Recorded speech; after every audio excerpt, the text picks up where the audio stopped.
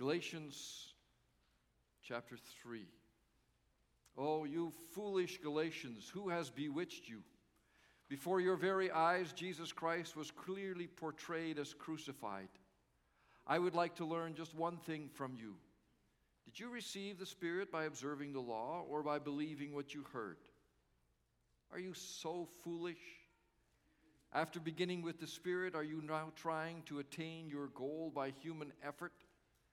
Have you suffered so much for nothing if it really was for nothing?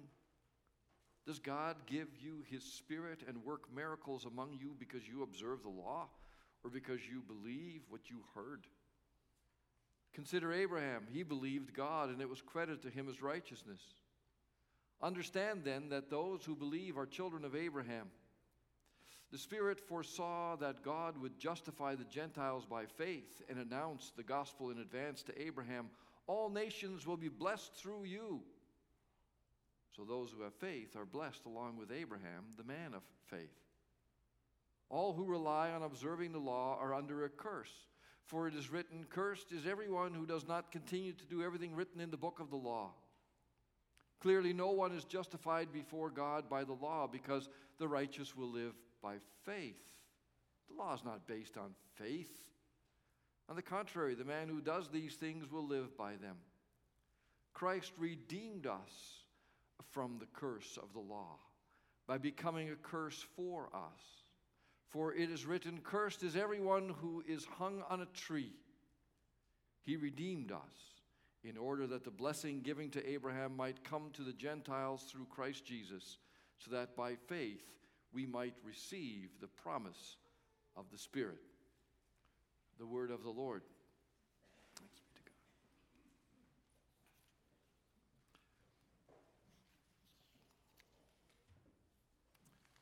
Brothers and sisters in Christ, in His goodness and out of love and with great pleasure and creativity, the Lord God spoke the creation into being. On the third day of creation, after separating the land from the waters and the earth, the Lord God said, Genesis 1 verse 11, "Let the land produce vegetation, seed-bearing plants and trees on the land that bear fruit with seed in it, according to their kinds." And it was so.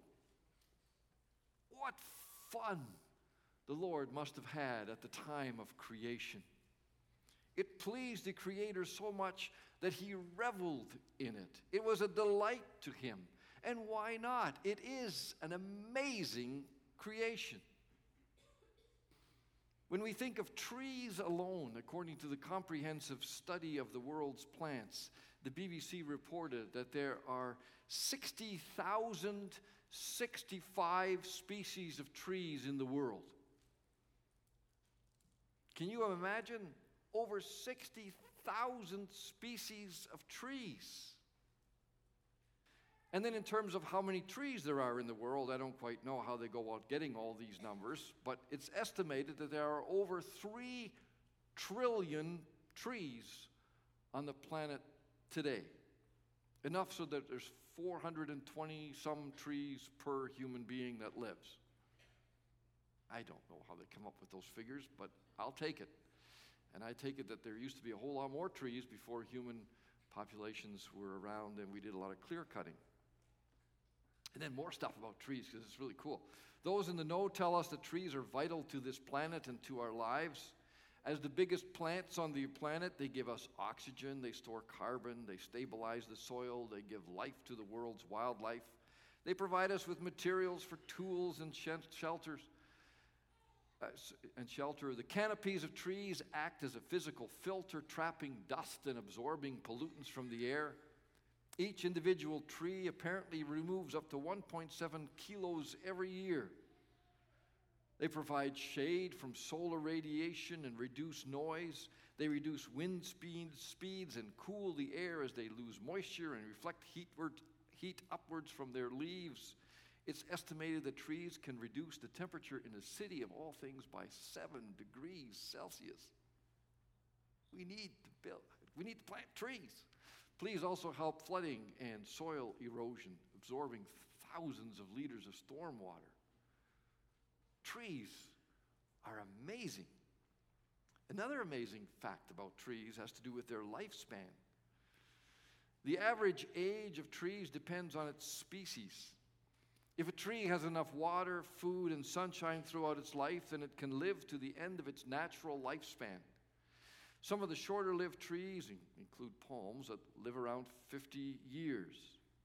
The persimmon has an average lifespan of 60 years.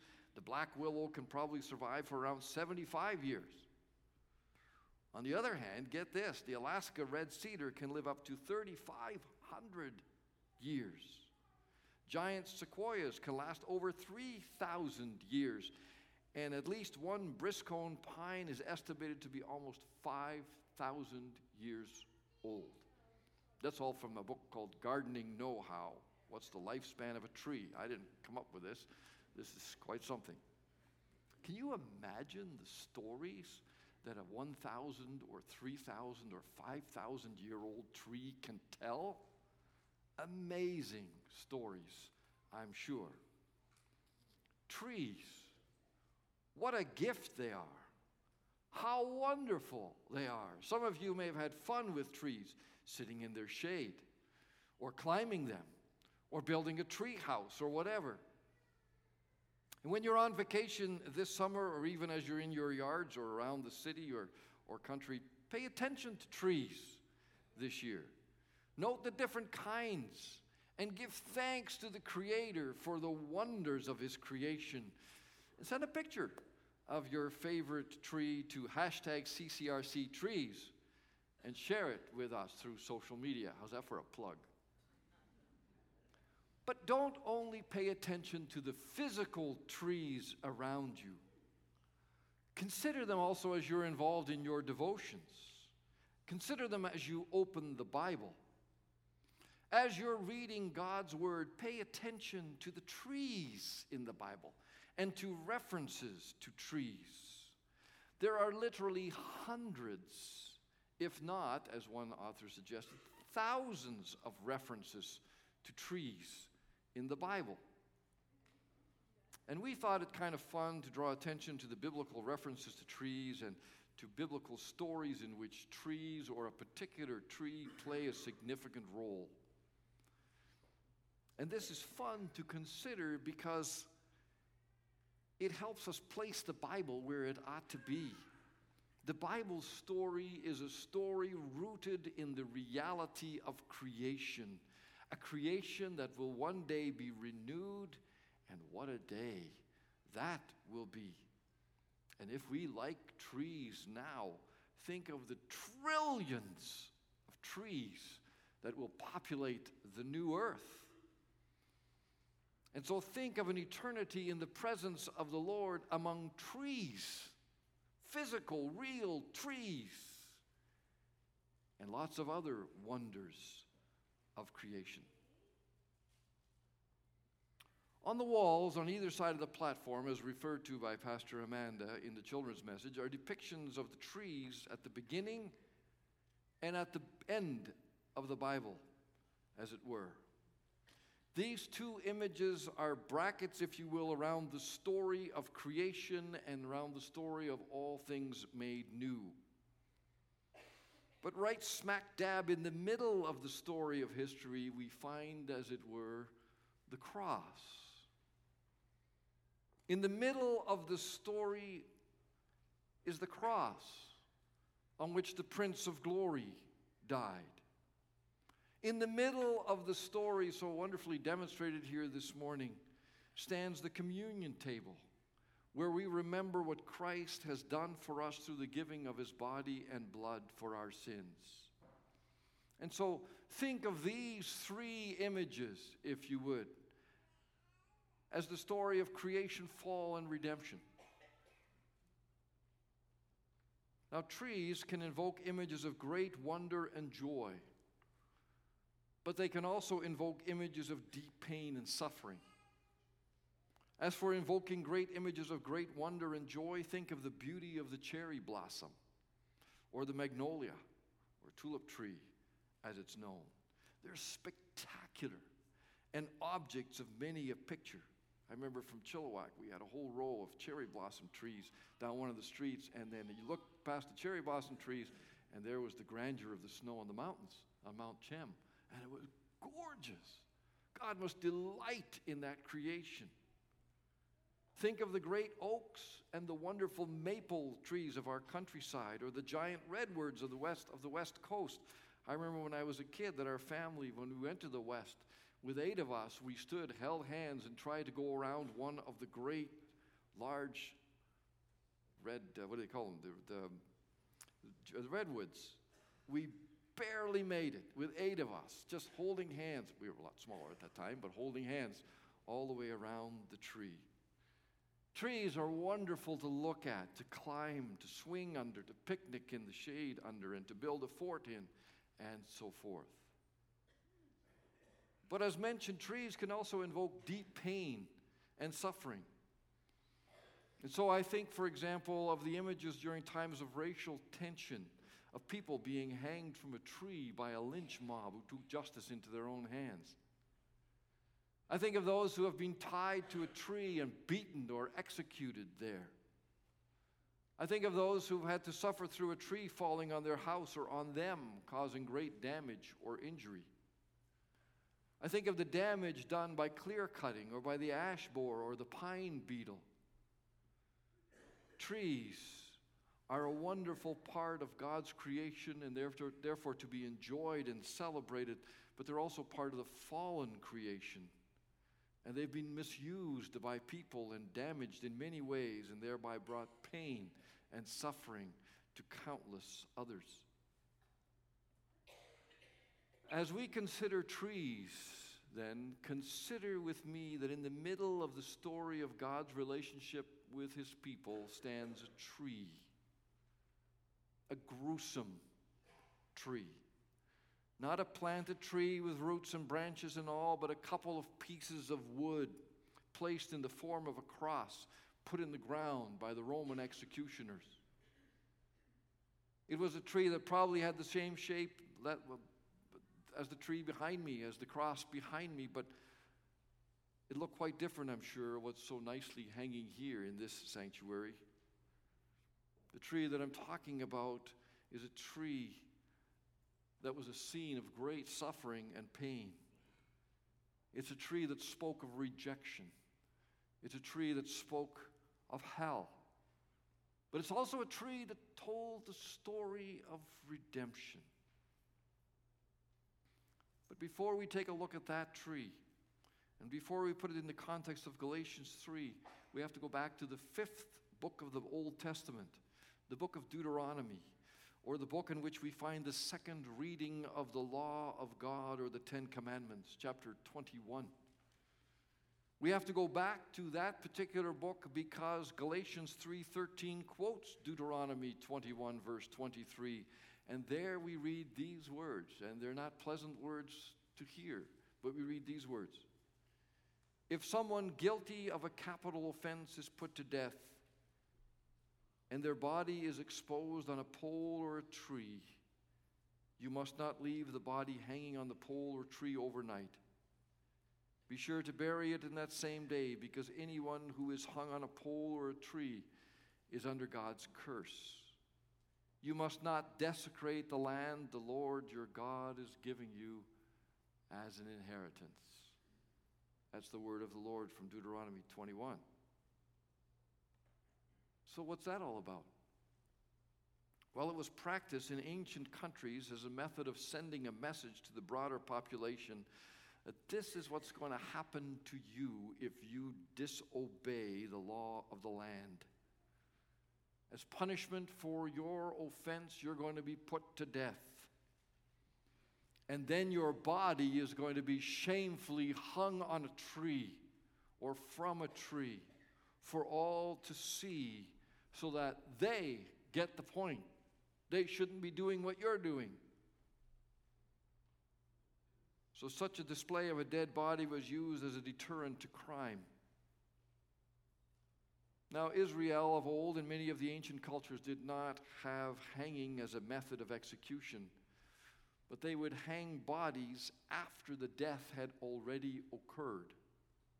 And there's a number of examples throughout the Old Testament, such as in Joshua 8 and 10, where we see the bodies of various kings, like the king of Ai was hung on a tree for all to see. King Saul and his son Jonathan were killed in a battle by the Philistines, and their bodies were hung for all to see. And usually these bodies were hung in pretty prominent places. And the message was, this is what happens to those who go contrary to the law, to those who go contrary to the king. This is what happens to enemies of the land. They're put to shame for all to see.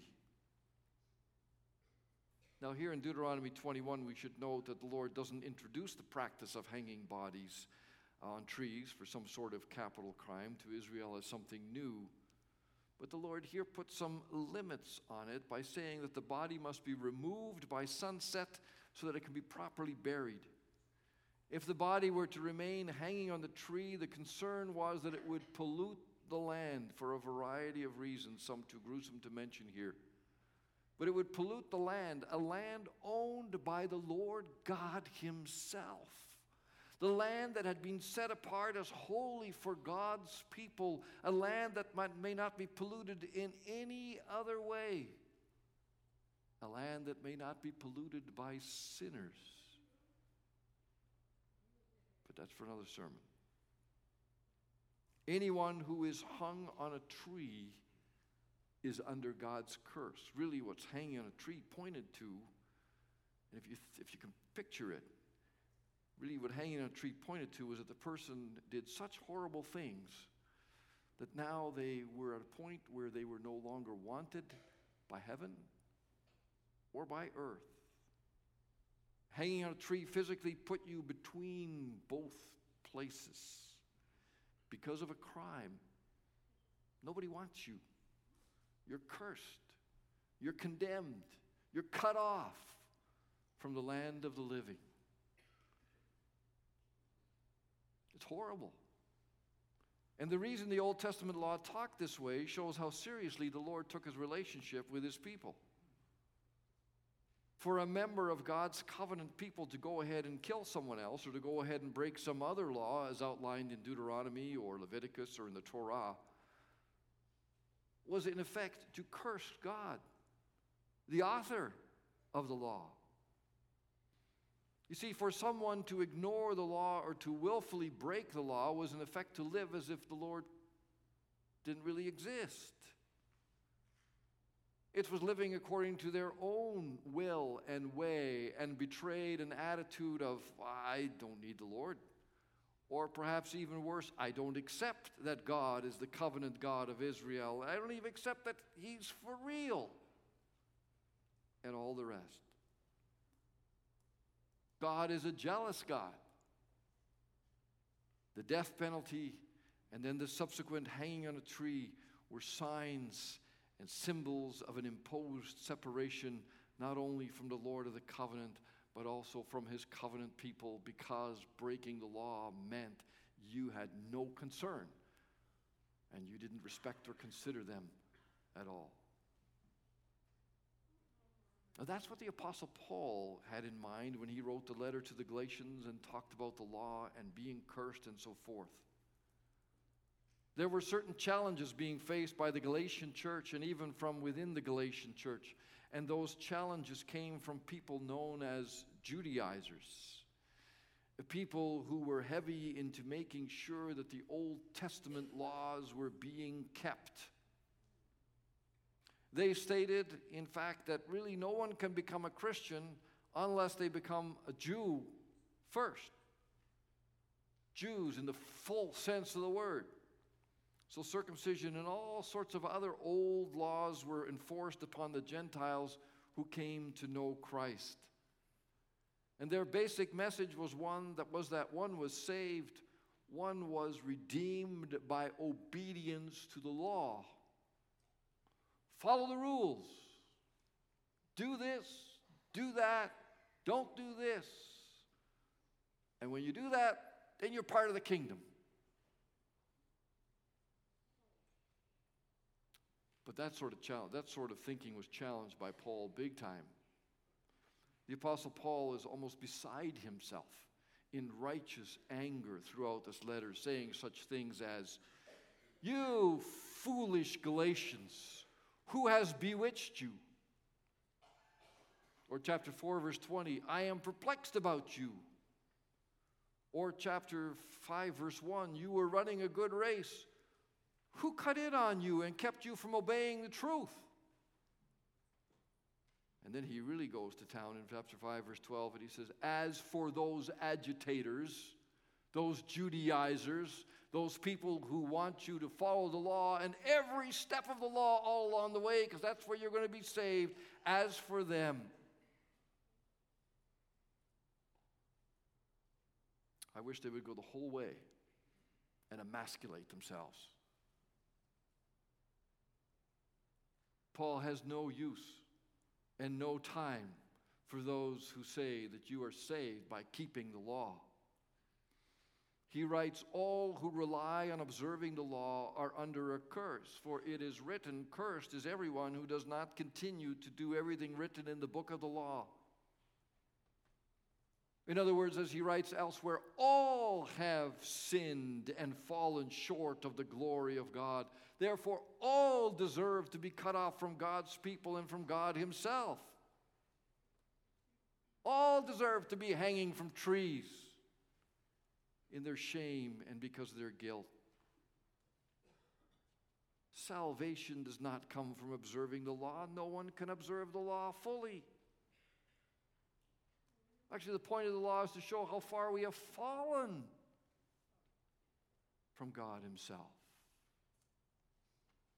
No one can be redeemed by keeping the law, but one is redeemed by faith in Christ Jesus, who became the curse for us. The testimony of Galatians 3:13 is this: Christ redeemed us from the curse of the law by becoming a curse for us. For it is written, 'Cursed is everyone who is hung on a tree,' dying by execution. And then having your body hung on a tree was terrible enough and spoke of being cursed. And the gospel message is that one who had no sin, get this, one who had no sin wasn't executed by others and then his body hung on a tree, but one who had no sin willingly climbed up on the cross, willingly died there for the likes of you and me, willingly hung there, suspended between heaven and earth, not wanted as it were by either. One writer put it this way, quote, "Crucifixion is without question the most humiliating and degrading form of public death ever devised. First of all, it was a very slow, agonizing death. Often it would last for a few days, as the victim died more from suffocation than from bleeding. Furthermore, hanging naked in public along some well-traveled road added immensely to the sense of shame. Fully exposed like a carcass hanging on a rack, the victim experienced long hours of pain and an interminable time of humiliation. Crucifixion was not only ugly, it was inhuman," unquote. Throughout that slow, interminable death, Jesus was aware of the curse, the anger of God, the righteous anger of God against the sin of the world, the shame of the sin. And throughout that interminable time, he was aware of not being wanted by either earth or heaven. It wrung from him the cry, my God, why have you forsaken me?" And not only was he executed like a common criminal, but that same day, before it was sunset, his body was taken off the cross, lest he pollute the land like a common criminal, a la Deuteronomy 21, verse 23.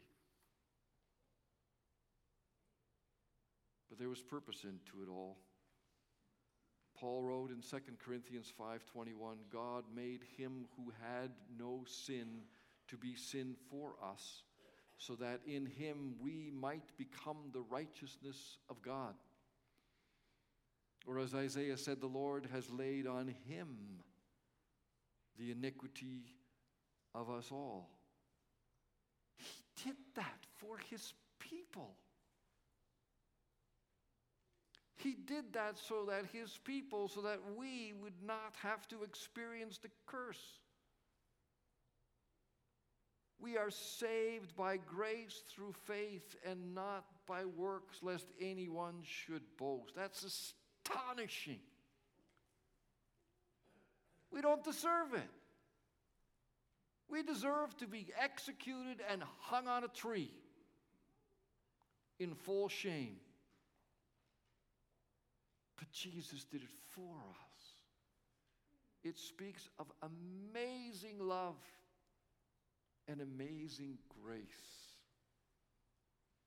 What a Savior. This is an amazing message, a wonderful message, a liberating message. At the center of history stands a tree. We don't know what kind of wood it was made of, in spite of what some legends may say, like dogwood and all kinds of things. And on that tree, that gruesome tree, we see the very dying form of one who suffered there for me and for you and for all of his people. He willingly, out of love and compassion, took the curse that was ours and made it his and paid the price. That's what we remember at the table. And it was all for a purpose. And that, actually, we should spend another sermon on that in verse 14. It was all for a purpose, namely that blessing can flow from us to others. Blessings can grow from us, flow from us to others. We should be hung on that tree between heaven and earth, cursed, shamed. But Jesus Christ took our place, and he redeemed us, says verse 14, in order that the blessing given to Abraham might come to the Gentiles through Christ Jesus, so that by faith we might receive the promise of the Spirit. The promises continue from generation to generation, and all of his children are safe in the arms of Jesus, knowing that he has fully satisfied the Father for our rebellion and for our sin.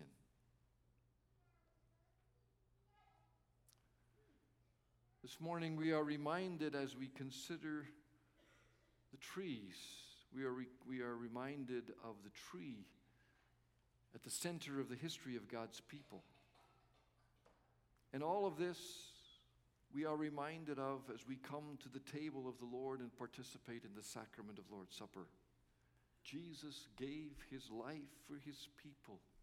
Come, eat, drink, remember, and believe that Jesus gave his life for us, became the curse for us, so that we never need to be hung on a tree.